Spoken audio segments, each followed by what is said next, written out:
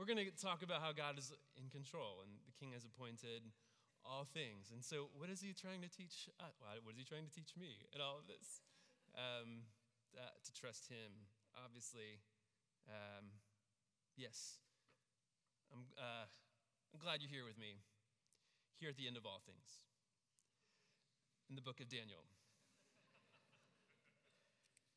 Since September, we have lived in this book, and now we find ourselves at the last vision that Daniel records. There's 3 other visions he records. They're in chapters 2, 7, and 8. This vision lasts for 3 whole chapters, and I'll make reference to all 3 chapters, but we will be looking most closely at the first 4 verses of chapter 12. As Tommy and I have mentioned a couple times over these last couple weeks, there are many different genres in the Bible. This genre is called apocalyptic, which means to reveal. But we're not going to see anything here unless the Lord helps us. And so we start in prayer and ask him for help. So let's do that now.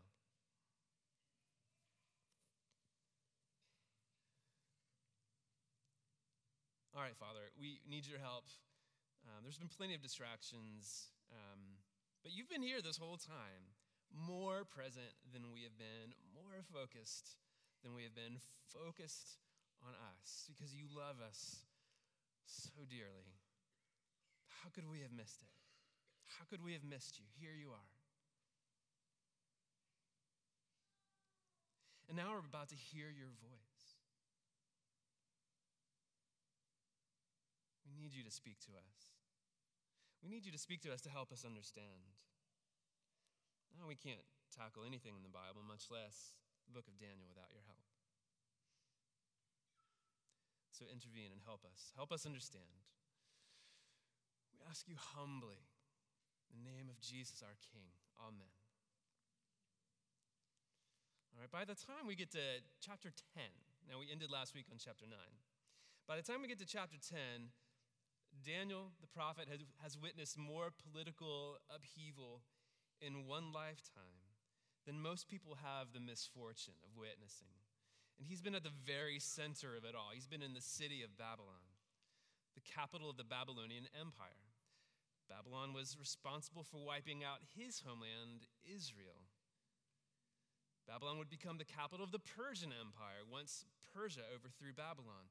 Not only was Daniel in this great city, but he was often near the very center of power. He was near the throne. He was an advisor to Nebuchadnezzar. He spoke to Belshazzar, predicting his overthrow the night that Belshazzar was murdered. And then Daniel eventually became one of the highest-ranking officials in the Persian Empire. For much of his life, Daniel would have wondered what the future held in store for him and for his people. And now, he's 90 years old. 90 years old. Just 2 years before this, when Daniel was 88, the first wave of Israelites was finally allowed to leave Babylon and go back to their homeland in Israel to start rebuilding. But for whatever reason, maybe because of his age, Daniel didn't go with them. He would die in exile. But now at age 90, after a lifetime of prayer, God has decided to give Daniel a very detailed account of what the future holds for Daniel's people. I have to imagine it was immense comfort to receive these words, and we too may be comforted by them. This is for us too. Much of it applies to us. So you could call this last vision in I could call it. This last vision in chapters 10 through 12, a field guide for facing the future. Now, we're going to discuss 5 important keys to facing the future from these 3 chapters. 5, not 3, 5. I figured that there's 3 chapters. I should get 3 points per chapter. That would make 9 keys, but I'm just going to do 5. It's a good deal, a very good deal for you. It's tremendous. The first key for facing the future is to know that all things are appointed. Chapter 12, verse 1 reads, "At that time." And we find that phrase, this formula, throughout chapters 11 and 12. The end is yet to be at the time appointed, until the time of the end, for it still awaits the appointed time, at the time of the end, etc., etc. When we read the Bible, when we see something repeated over and over, we know that's very important. So what does it say? God is in control. It is he who orders history. To demonstrate God's knowledge and control of world history, Daniel is given a very detailed prediction of what is to befall the various kingdoms of the world for the next 500 years after his vision. Chapters 10 through 12 give us a lot of details. It's too much to cover now. Lots of dates, lots of names, lots of events. I can just summarize by saying that it predicts Xerxes of Persia, Alexander the Great, the distribution of his empire soon after his death to his generals, the struggle between the Seleucid and Ptolemaic empires, and Israel being caught in the crossfire between these northern and southern kingdoms. And then eventually Antiochus Epiphanes and his desecrating of the Temple of Jerusalem by rededicating it to the worship of Zeus. Now, if you want to do further research on this, the commentaries actually suggest looking at the ESV Study Bible. So if you have that, you're in luck. If not, you can borrow mine or find one, but it has like great charts and timelines of all the predictions that chapters 10, 11, and 12 make, and it's startling how accurate it is. What's important for us right now is that these descriptions of future events, a future from Daniel's perspective, these descriptions let us know who is in charge. It is God who orders history, not kings, not kingdoms, not random chance, not microphones accidentally muted when they shouldn't be, etc., etc. God orders history. If this is hard to wrap your head around, that makes sense. This is world history, impersonal events and kingdoms. So the Bible helps us wrap our heads more easily around this kind of thing by showing us a person. It shows us Jesus. If we look at the book of Mark, chapter 4, we find Jesus and the disciples in their boat, a fishing boat. And Jesus is sleeping below decks. And there's a storm raging. And the disciples are freaking out. They think they're going to capsize and drown. And so they run down below, wake up Jesus and say, "Don't you care if we drown?" So Jesus calmly gets up. He goes above, and he calms the storm. Flat water, just like that. And the disciples are terrified. Why would they be terrified? Well, yeah, Jesus is displaying extraordinary supernatural power. They're terrified because the one who controls the waves, they understood as the one who created the waves. The creator of the universe was standing on the deck of their boat. If he had the power over the waves, if he created the waves, then he ordained the waves. That's what they got. So if you feel knocked about by the waves, know that there is one who created the waves, has appointed them, and has power over them. I was reminded of this truth last Sunday. I had a conversation with one of the trustees of Canaan Baptist Church. There were two of them sitting over here. I talked to one named Andrea, and I asked her, "So, how are you doing this week?" She said, "Not great. Not great, but God is in control." God is in control. There was such a depth of meaning and experience to what she said because it was said from a perspective I'll never fully comprehend. But that has kept me going through this week, through meandering through the perpetual outrage that is now our culture. God is in control. That's the first key in our field guide to the future. Know that the times are appointed. The second is this: know that there is more behind the veil. The second is this: know that there's more behind the veil. In chapter 12, verse 1, it says, "At that time shall arise Michael, the great prince, who has charge of your people." Now, we don't know much about this Michael, but we do know that he's an angel. He's a prince of angels. He's an archangel. And he makes war against other spiritual beings, two of which are mentioned in chapter 10, the prince of Persia and the prince of Greece. Those aren't human beings. God is lifting the veil for us here, letting us see the unseen forces that are at work in the course of history and of world events.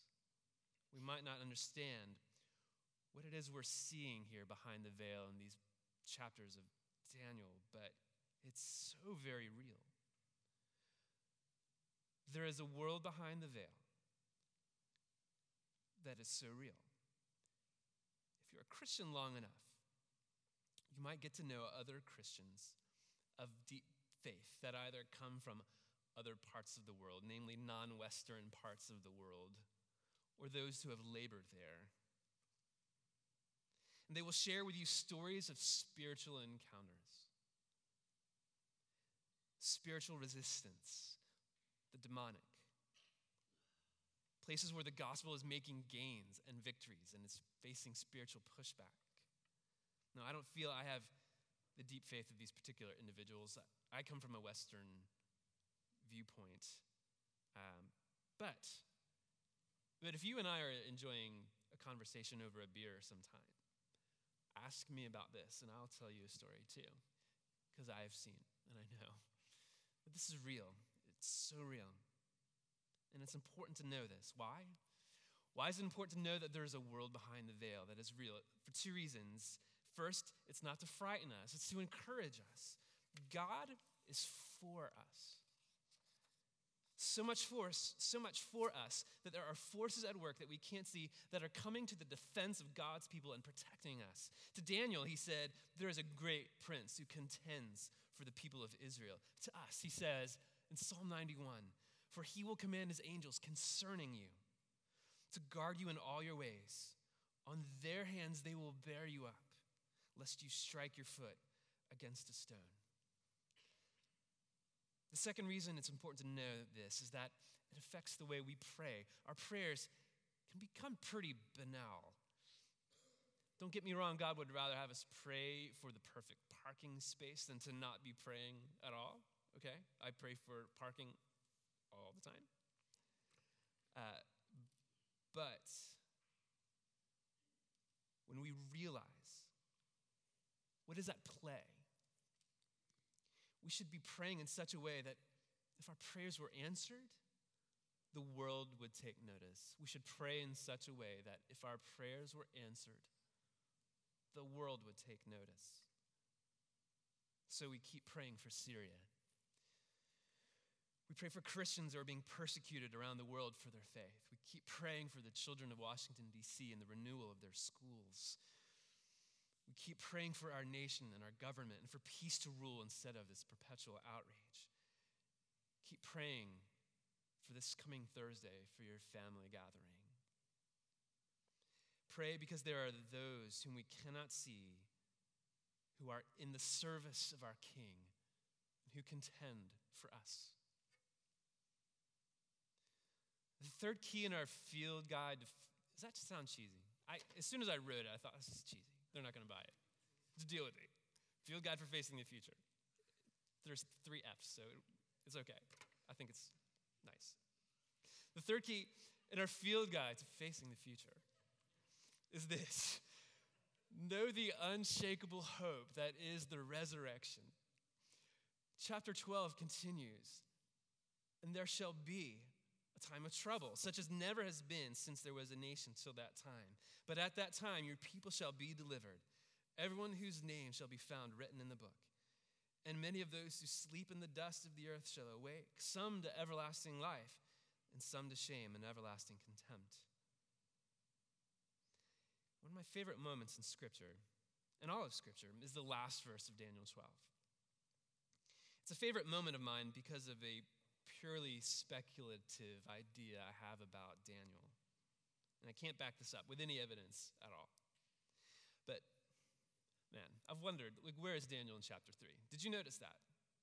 So, Nebuchadnezzar gathers, everybody who is anybody from the whole kingdom, and he erects this golden statue and tells them, governors, satraps, prefects to bow before this statue. Shadrach, Meshach, and Abednego are there, but Daniel is not. His three friends, they don't bow, and as they expected, they're arrested after having not bowed, and they're sentenced to death, and they're thrown into a blazing furnace. We know that they're rescued. It's a happy ending. But if Daniel had somehow pulled some strings to excuse himself from this event, I don't know, if he called in sick or whatever, what kind of shame do you think he felt every time he encountered his friends after that? What kind of guilt do you think he carried around after not having been present by their side in the greatest trial of their young lives? Again, it's all speculative, but how much would Daniel have needed to hear in chapter 9, as we heard last week? Daniel, you are greatly loved. And then again, when he's 90 years old in chapter 10, verse 11, oh, Daniel, man, greatly loved. 2 years before this, Israelites began returning to their homeland, but Daniel must remain in exile in Babylon, and perhaps he thought, I might be loved, but I cannot get home. I suppose I'm unworthy. And then he's given this vision. And he's promised a greater inheritance, a greater rest. In verse 13, Daniel, you shall rest and shall stand in your allotted place at the end of days. Do you carry around shame? Are you haunted by guilt? Then this book is for you. This chapter, this verse is for you. Maybe it's loneliness you carry around, or anxiety, or fear, or insecurity, or regret, or weariness. Oh man, you are greatly loved.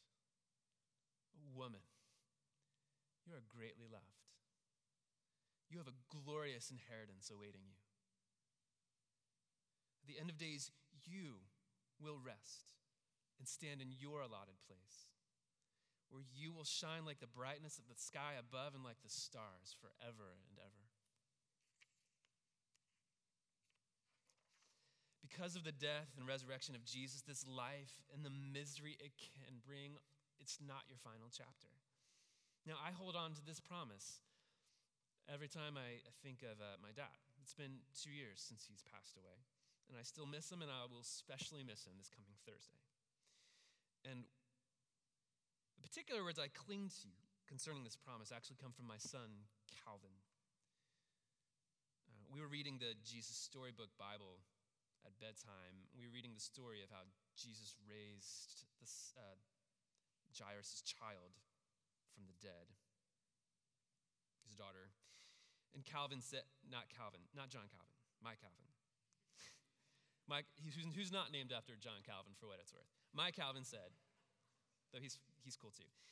My Calvin said, let's pray to Jesus that he'll bring back Grandpa from the dead. The fabulous truth about the resurrection is that God has already answered Calvin's prayer. The Bible refers to the resurrection as one event, just one.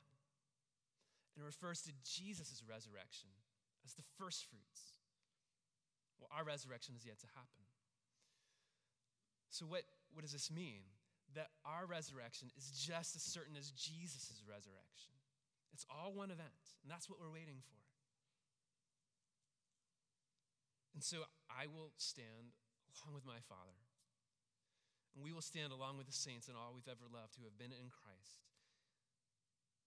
We will shine like stars in the universe. Until that day, God says to Daniel, and he says to us, go your way. Go your way knowing that I have the end all wrapped up. It's decided. So what are we to be until then? Well, we're to be wise. That's the next key, the fourth.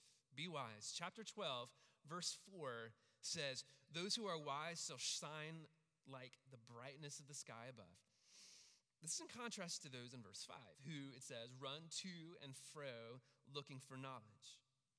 I think Daniel, in saying this running to and fro looking for knowledge, I think he's referring to something else that a previous prophet had said, prophet Amos.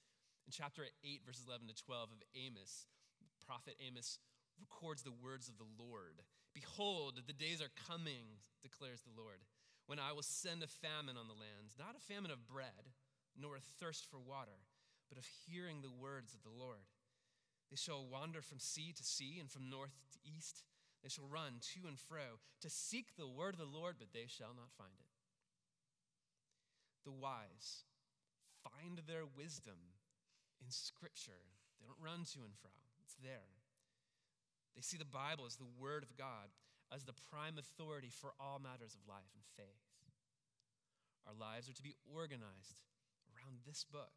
And this book ultimately points to what? No, points to who? Points to Jesus. Jesus, the Son of God, points to the person of Jesus, the King. That's the final point. We're to keep our eyes fixed on King Jesus. Daniel sees in verse 6 a man clothed in linen who was above the waters of the stream, the waters of the river. Who is this? Well, had we read chapters 10 through 12, we would still be reading chapters 10 through 12. But we would have met this person in chapter 10, at the beginning of this vision, this one in linen. In chapter 10, it said this. Daniel writes, I lifted up my eyes and looked, and behold, a man clothed in linen with a belt of fine gold from Uphaz around his waist. His body was like emerald, his face like the appearance of lightning, his eyes like flaming torches, his arms and legs like the gleam of burnished bronze, and the sound of his words like the sound of a multitude. Does that sound familiar? Well, it sounds a lot like what Ryan read for us from the book of Revelation about the exalted, resurrected person of Jesus that John encountered. So, I think Daniel had a vision of the pre-incarnate Son of God, of Jesus before he was incarnated in Bethlehem. And notice in chapter 12 where he's positioned. Above the waters of the stream. I missed that detail after having read it a bunch of times. And I just recently noticed he's above the waters of the stream. Why? Because King Jesus remains still above the moving waters of time, of history, of world events, of wars, of kings, of kingdoms. So this past election, this present perpetual outrage that we're immersed in, that will all flow downstream. But the King in his beauty and majesty and his faithfulness to his church will remain. We titled this sermon series, Daniel and the Faithfulness of God, because it's easy to think about this book as about the faithfulness of Daniel. It's not. It's about this king robed in linen, girded with a belt of gold, with a face like lightning, with eyes like torches, with arms and legs like bronze, with a voice like the sound of a waterfall. It's this king who is the faithful one, not Daniel. Well, Daniel's faithful, but it's about the king. When the times seem uncertain and unjust, we know that he has appointed the times and he is faithful. When things seem grim, we know that it's God's faithfulness that is at work behind the veil, working all things for the good of those who love him. When we doubt because of our faithlessness, he reminds us of his faithfulness to us by pointing to his life, his death, and his resurrection, to our redemption, and to our own certain resurrection. In his righteousness, we will triumph. In his wisdom, we will be wise. In his robes, we are perfect beauty. In his power, we will arise. In the name of the Father, and of the Son, and of the Holy Spirit. Let's pray.